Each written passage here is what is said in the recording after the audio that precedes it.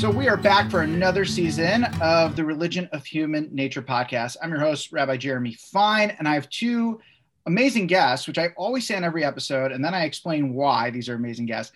These two people I know from the history of my life. I want to first introduce Dan Gregor, a writer and director in Hollywood from things like How I Met Your Mother, and as I said a little earlier, The Comedians, a show that I loved very much. And Dan and I went to Israel together many, many moons ago. It seems literally like forever ago. Dan, how are you today?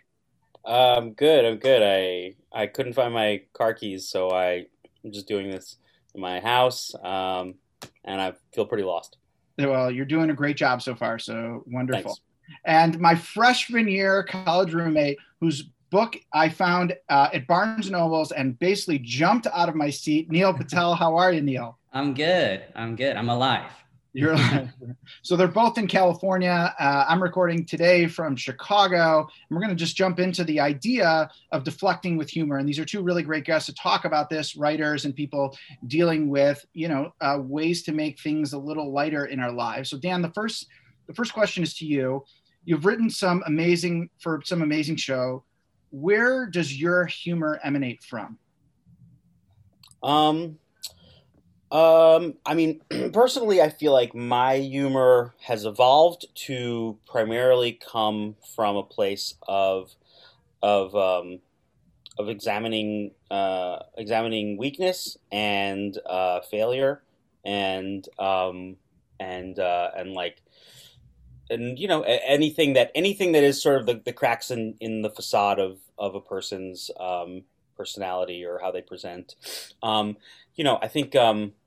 I think that it's, it can be used in any way, sort of like empathetically or satirically, but I find I more and more gravitating towards writing about bad people who I'm still empathetic towards.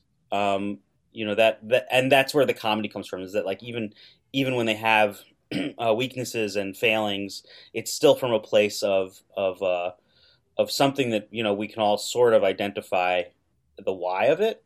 And so that to me is sort of, I think, what I'm finding more and more is the comedy that I enjoy making. But there's a marketplace of all sorts of types of comedy that I enjoy consuming that doesn't necessarily fall under that rubric. Fair enough. We all should be examining weaknesses and also smiling about them, because otherwise we don't grow as human beings. And to see them reflected on television, I think helps a lot of us. It's always like the famous thing is when you're with your spouse and you look over when something on TV is exactly what they would do, and you start laughing and she looks back at you and she says, "What?" And I'm like, "Nothing," Yeah. It's there's something, I think that the type of comedy that I most enjoy making and watching is the one that also feels like someone's punching me in the stomach. Or just like, oh, I recognize that too well. That emotion, that event, that moment. It's so painfully real. And I want to both like go like lie down in a ditch over it, and I'll be laughing for the next like year. I feel that was a lot of like How I Met Your Mother and Crazy Ex-Girlfriend, where they, touched on these points where we all sort of felt a part of that story. Yeah, I mean, that was when I got hired at How I Met Your Mother. That was definitely. I was the young kid who was living in New York, still kind of living like a single life, and so I very actively got hired there because all of them had sort of aged out of those stories in their lives. And so they'd sort of used up their fill of like New York dating and failure stories, basically. And so I was sort of a guy they brought in at that point, like midway through the series, to sort of refurbish their take on New York dating failures. I actually had a show at UCB at the time, which is sort of what got me hired for this, called originally it was called Banging My Dick Against a Wall, which is what I felt like my dating life was. And then when we got picked up to IFC as a pilot, and it was called Idiots Dating, which is a nicer name. Yeah. But yeah, so it was like I was just so deeply living the failed dating life, that those stories of it were funny and accurate and real to examine for How I Met Your Mother. Yeah, that's right. That's right. All right, Neel. So your book was witty and great to share ideas of culture. I absolutely loved it. As your first attempt, how hard was it for you to develop these stories in a lighthearted way that all readers, not just ones from a specific culture that didn't know about it, could relate to? Like someone for me, like these were stories I didn't know, but certainly related to it. Yeah. I think actually what's interesting is I had the opposite challenge. Like I wanted to be way more lighthearted than what was like required. And I think oftentimes my editor would tell me to tone down the humor because it was a little bit too much. And I think I kind of internalized like humor for me was like a defense mechanism. And it was the only way I knew how to talk about my culture and my background. You know, I grew up in the 80s and 90s where nobody knew what an Indian was, you know? And on top of that, I'm like 5'3.5", 5'5" on my dating profile, but 5'5", you got to add that extra 1.5 inches. You know, and gay. So that wasn't easy walking down the halls. And I don't know. I learned from a young age that if I just make fun of myself and my background and the culture in a way that like, let's say like white kids find hilarious, well, then that's kind of my shield through life. And so I actually had the opposite problem when I was writing this because it was supposed to be serious literary fiction. I want it to be. So sometimes, you know, when you're writing literary fiction, the humor, it's appreciated, but it needs to be intentional and it needs to kind of tell a story. And so it actually wasn't hard. I mean, I think when you're so different from everyone around you, you kind of become a set of eyes for them and you're constantly observing them. And I think I internalized a lot of what I saw other people doing, straight people, white people, what have you. So tall people, yes. Tall people at the bar when they want to like push you out of the way. If you can imagine, for those listening or watching, Neel and I would walk around campus together. Neel was always dressed perfectly. I was always in pajamas. I'm 6'3" Jewish kid, 5'3" Indian. And Neel would be like, "Are you guys friends?" We're like, "Yeah, we love it." We're like an odd couple, right? I know. That should have been a movie. Well, we got writers on this call, so we got. All right, I'll start cracking on this, guys. What are we calling this? Big Jew, small gay? Yeah. Actually, that's a great title. There you go. So let's stay on the topic. Jerry Seinfeld said once on his show that comedians in cars getting coffee, that like humor has to come from like some place of suffering or a hardship when you're younger, and also like Jewish comedy. We don't really talk so much about religion on the show, but the idea that like, Jews often found their way into comedy because of what they were feeling with society. So how does religion and culture play a role in comedy for both of you? And I don't mean religious like observance, but like your background and where you guys are from. Mm-hmm. I mean, for me, I think it's pretty, to your exact point, it's pretty elemental. Obviously, religion's not the point, but otherness is. The feeling of being an outsider who has the ability to observe. I mean, literally exactly what you're just saying, Neel, which is the ability to observe others with a critical distance is, I think, the primary muscle in creating comedy. And so being from a religious minority, being from a racial minority, being from a sexual minority, like all of those things they don't make you funny, but they are almost like a required first step to even be able to like see why things are funny, or off or weird. Because again, like funny is just sort of tragedy exploded through time or like heightening it. And so it just takes, I do think it takes a lot of otherness to really get, to feel comedic in a lot of ways.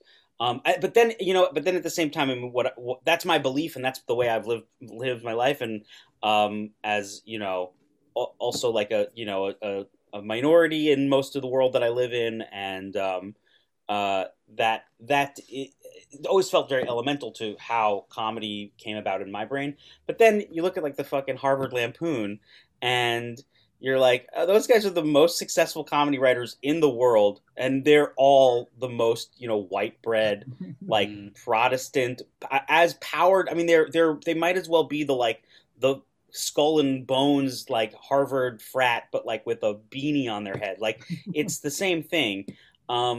So my theory has holes, is what I'm saying. That's fair. Neel? Yeah. No, I mean, I feel the same way about otherness.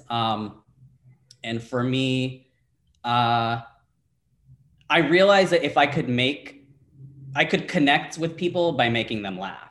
And yes, people saw me as different, but if I kind of acknowledge that, kind of acknowledging the elephant in the room, well, then it makes people feel a little bit more comfortable. And I think oftentimes we use humor as a way of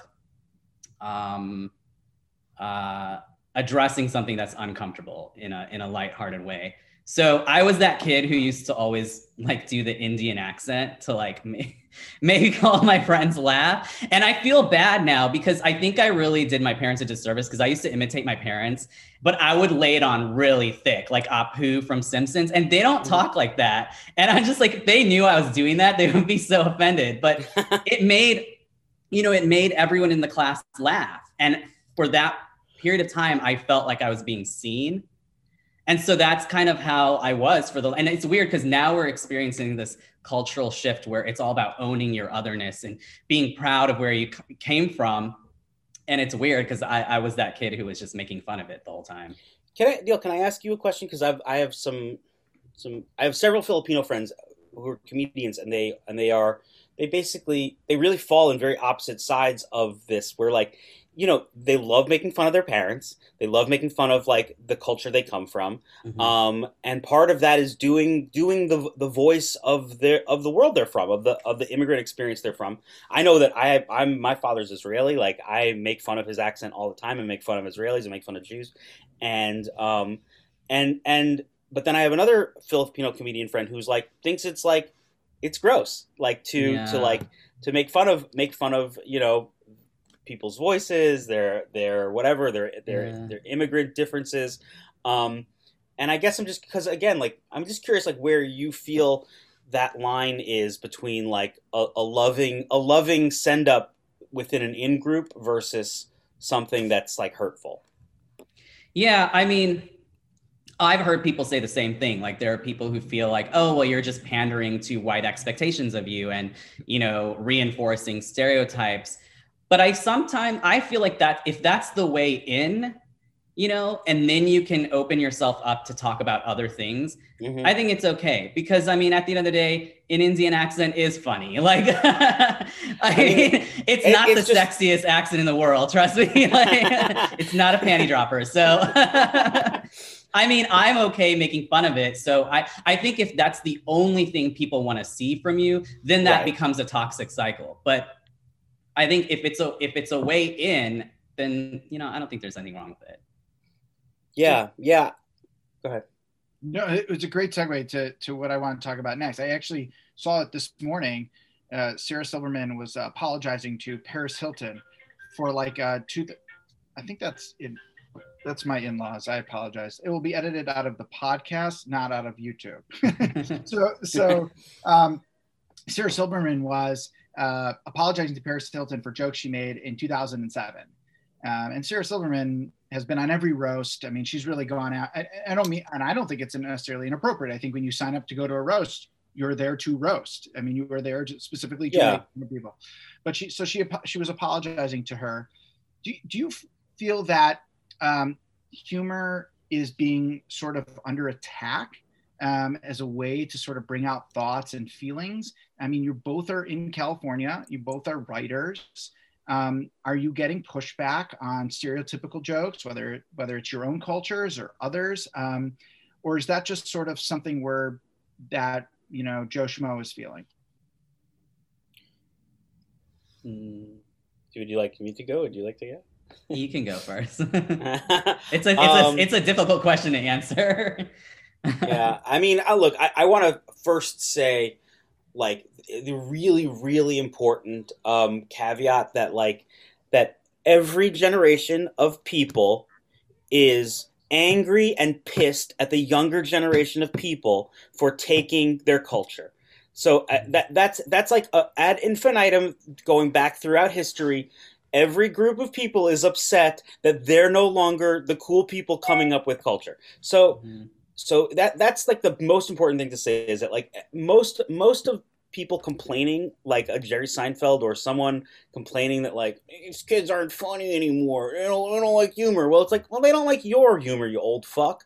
And so, like, and so it's just to say that, like, I might like Jerry Seinfeld still plenty, but that doesn't mean that he has a guaranteed place at the top of the comedy hierarchy for life or for forever. So that's important to say.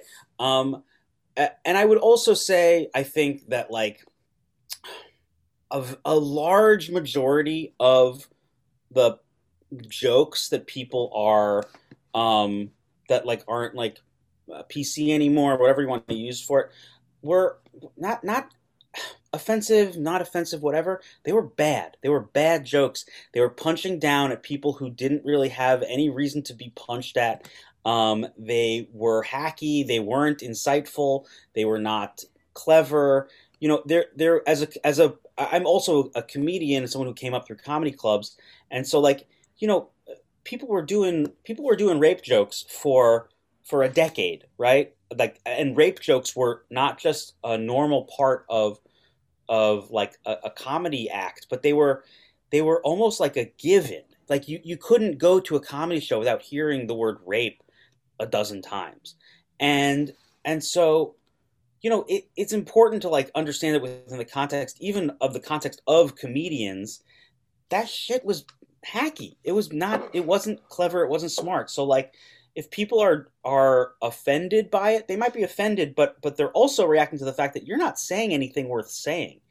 And so, as someone who creates content and art, I often get angry at um, the way that an audience or a reviewer or a critic, and especially everyone's a critic now, might conflate the reaction they have to something with the point of view of the person who made it. And so, it sometimes when a bad joke comes out, it's just a bad joke. It's not that the person is a bad person. That's part of the creation process, is to, like, try and fail. But that doesn't mean that, like, the jokes were any good. Like, that doesn't mean that, like, you're some righteous warrior who is like, oh, this stuff was fucking gold, but you don't appreciate it. It's like, no, it was probably shit too.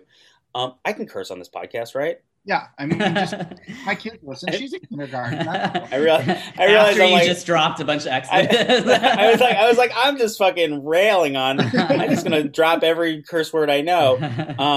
And then you're like, my in-laws are in the other room. But anyway, so those are like my two mega caveats to say that, like, this is not nearly the problem that it maybe seems to some hyper Twitterized people. But then the other part of it is probably to say that, like, the critic landscape of the internet has actually changed the ability to develop comedy, because your first thought joke is now all of a sudden your last thought joke, whereas, like, I can only imagine how many drafts of something you go through, Neel, before anyone ever reads it. Right. And similarly, like, if I'm writing a script or a screenplay, like, that's same thing. Like, I try to hold on to it as long as possible before other people consume it. But you're talking about, like, comedy or live comedy. It's part of the creation process is the feedback of an audience. I mean, you can't really make a good stand-up set. You can't really develop, like, live material without the live aspect. And so, and same thing, unfortunately, for Twitter and anything you put up on the internet, which is sort of obviously it's removed the gatekeepers in a lot of ways, and that's wonderful. But the gatekeepers did help develop something until it was like really actually worth saying, as opposed to just sort of the first thing out. And so I do think there's been a conflation of like of content that is, maybe in a different era would have been a throwaway piece of bullshit at an open mic or something, or a first draft that only like your editor or your friends saw, that now is out there for criticism and critique, and everyone's a critic. So and the critics are very harsh on Twitter. So that part of the culture has shifted and changed in a way that is bad, frankly, in my opinion, as a creator. But it does just mean that there's a different onus on creators now to do the more of the hard work in private. But without, you do need a safe space sometimes to be able to like work through hard ideas. You do want to be able to figure out where the line is. Like, am I saying something edgy but important, or am I just saying something edgy for edgy's sake? And it's hard to know exactly where that is, or and you need to test that out. Yeah. Dan, are you saying that your Twitter follow Steve 8947242 is really bothering you? I mean, he seems like a real good human being, right? Steve is a great guy, and he's never threatened me. Neel, what about you? Yeah, I mean, I think I'm less critical of people, as Dan was saying, like when you're doing stand-up comedy, like sometimes people just, I'm someone who half the times I don't even know what's coming out of my mouth or what's going in. But so I often say the wrong thing all the time. But like when it comes to like television shows, or like Dan was saying, when you write something, it's multiple drafts. There's many people, especially in TV, there's executives, there's all these people looking at. So then when I see something like, actually the other day I was watching like an old episode of Sex and the City, which was a show that I really liked. And there was this episode where Samantha dates a black man. And I was cringing throughout the whole episode because I was like, this is so problematic. And I'm just like, wow, like the fact that this actually made it on air. And then I was like, oh, but I bet there probably weren't any black people in the writer's room, And so part of it is also just inclusivity and incorporating different people in a writer's room. If you are like, I have this problem now, I feel like as somebody who's trying to develop material, I feel like there's this expectation that I should write about Indian people and that I should like have something to say about my culture and all of that all the time.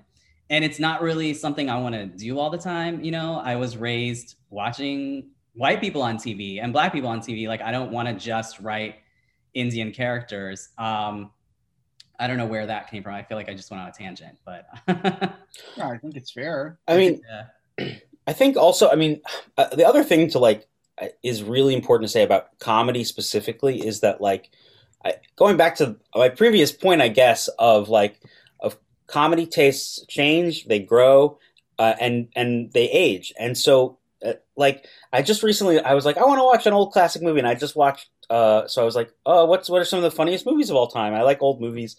And I put on Some Like It Hot, which I'd never seen, which is like supposed to be the greatest comedy of all time.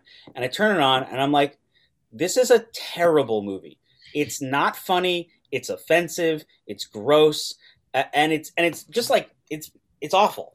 And so like, and it just like really reinforced the thing that I've always felt, which is like, comedy is inherently something that like is really only funny like in a brief window of time and culture that it exists in, and it's very, very, very hard to find comedy that doesn't age out of that window. Mm-hmm. Like, there's so few things that are genuinely funny forever, and so I do think it's unfortunate that we are in a place where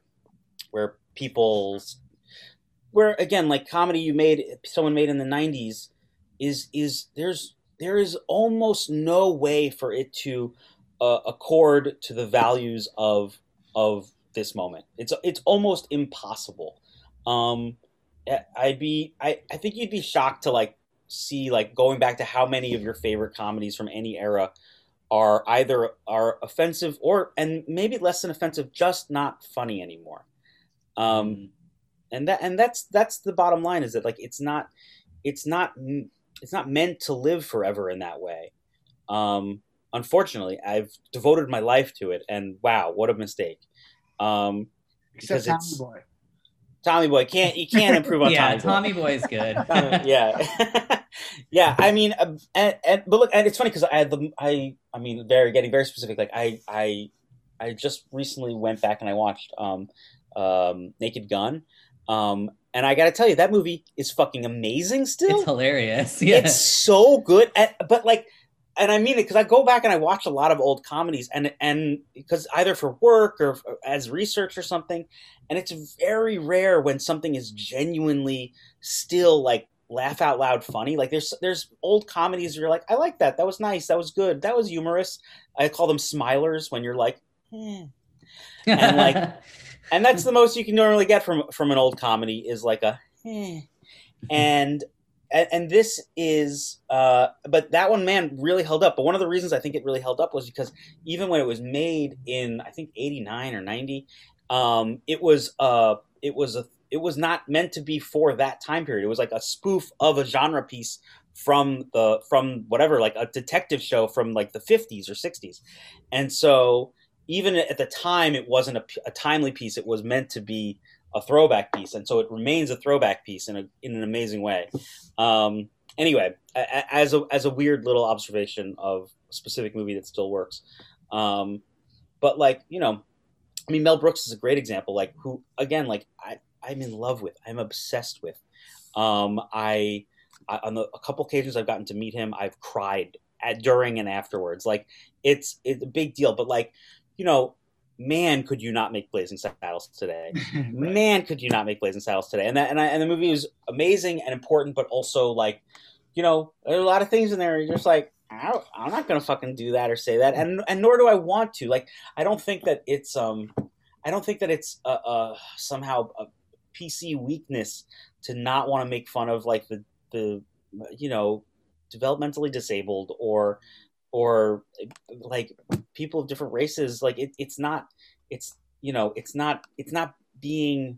self-censoring. It's just sort of earnest growth and change and education.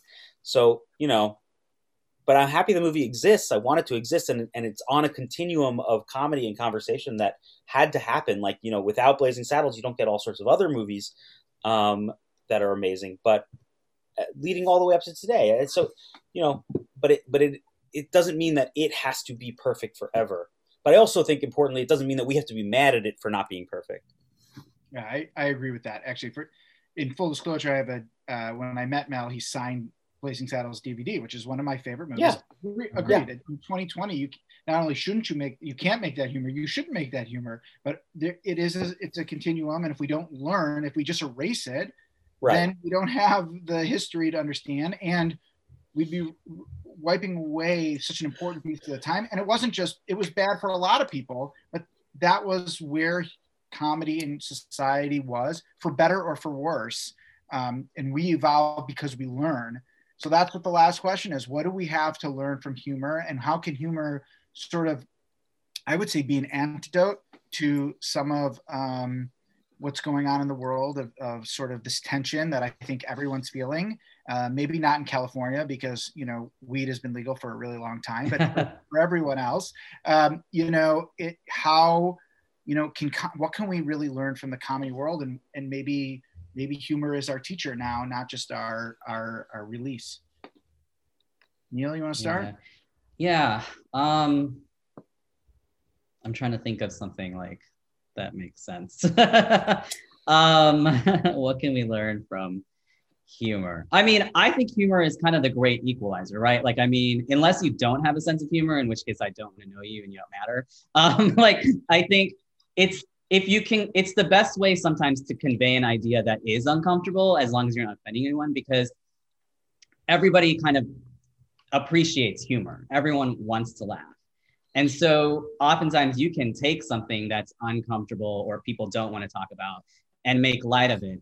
And then people will actually listen to you. And I think right now we live in a time where we're more divided than we ever were, you know?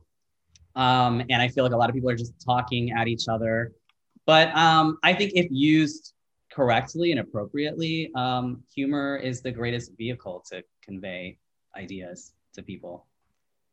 So. I maybe used to believe that, but the last 4 years have completely shattered my belief in exactly that, which is like I first of all, Donald Trump on a daily basis wrote better Onion headlines than the Onion, right? and yeah. And so it and the division between our points of view became so vast that it does seem to me very hard to even have a shared set of facts to joke off of. And again, I don't want this to be how I feel, but it is how I've grown to feel. So I don't know the answer to this. It sort of is a negation of your question, Jeremy, which is like, how does comedy help the world? I don't know, man. I don't know how it helps the world. I'm not sure it does. I think it might just make us feel better, but for very few amount of people, like it might be a retreat into our own little tribes, which is, it maybe is where the world is heading. But Kevin James has a new NASCAR show. I'm like, I don't fucking want to watch that. I saw that one. You're not missing much. yeah. That's clearly not for me, and that's okay. That's okay. Like, I mean, Netflix is, if anything, a distillation of the fact that, like, yeah, everybody's got very different tastes, and nobody needs to watch the same thing as anybody else. Like, there's a bifurcation of culture that is happening that's really pretty intense. And I do think I think it's sad and probably going to lead to the demise of our country. But I think but I don't know if there's a good answer to it. Like, the answer would seemingly be like to make cable and Netflix illegal, and we can only have like the big 4 channels and have to all watch the same sitcoms again. Maybe that would fix everything if we all had the Cosby Show one more time. Not the Cosby Show, but something else. Oh no, the Cosby Show. Did something happen with him? Yeah, it's new news. Everyone's going to come back to synagogues and churches, and I'm going to be it's going to work out for me, I think. Comedy rabbi, baby. One of the best things I watched during this year of lockdown was David Letterman's interview with Dave Chappelle, which was masterful. By the way, I wasn't a huge fan of Letterman. I think, Dan, you worked on Letterman show, I did work at Letterman. It was one of my first jobs out of college. Worked as a So I wasn't a huge fan of his show, but his show on Netflix, I love. Mm-hmm. He is a great interviewer. He's just, he hates everything else. Yeah. So he said after some of the war, Bob Dylan's music really was so important, and Bob Dylan's voice was so important. Actually, for someone like me who can't really listen to Bob Dylan today, where other people just love him, I just can't. He believes, Dave Letterman, and said this to that Dave Chappelle is that answer, and I didn't disagree with him. Like, Dave Chappelle's comedy is so important to me right now to listen. I mean, this is my own personal feeling, but comedy plays a massive role in bringing us back. I think so, bringing us back together, whether it's writing shows or sort of the lightheartedness that you bring to whatever it is, politics, religion. Man, I would love some of these politicians to just smile. Smile. Like, that's all I need from you right now. I don't need you to fight with anyone else. That's why I'm a big fan of memes. I think memes are I just love a good meme. You're not wrong. They're so accurate. Like, sometimes I'm like, who's coming up with this? Like, just the day-to-day, minuscule things that we're thinking about, and it'll be on a meme. I'm like, oh my God, I'm not the only person who thinks this. And they seem to be very they're not too problematic. I think anyone can laugh at a meme. So you're right about that. Maybe we should all just be writing memes. You might be right. I mean, they nail it. They're very funny, but they're also abstracted to the point of meaninglessness. And so that's why everyone likes them, because you're just you can project onto any meme your own personal issue. I feel like the meme of Donald of the wrestler, the meme that Donald Trump made where he put himself on a wrestler and he was like body slamming someone. Jeremy, you know what I'm talking about. Well, he was in the WWE. He was at a WrestleMania, right, and he's obviously he wasn't going to lose because he's yes. Because he still hasn't lost, right? So he's undefeated. Donald Trump, undefeated. In his head, undefeated in the WWF, undefeated in the American electoral system. Anyway, it just like that's that. I feel like I've seen that wrestling meme of like a flying elbow from the top rope with like a different face photoshopped onto the person getting elbowed in a dozen different forms, because it's just it works. It's just a format. I mean, I think it's interesting. I mean, the memes are definitely. I think it's more of a format than it is an art. And it's like it's like a sitcom or anything else. It has no message unto itself. I want to thank you both for being here. I appreciate your time, and we'll catch up soon. Okay. Okay. All right. Bye, guys. Nice meeting you. Bye. Nice meeting you.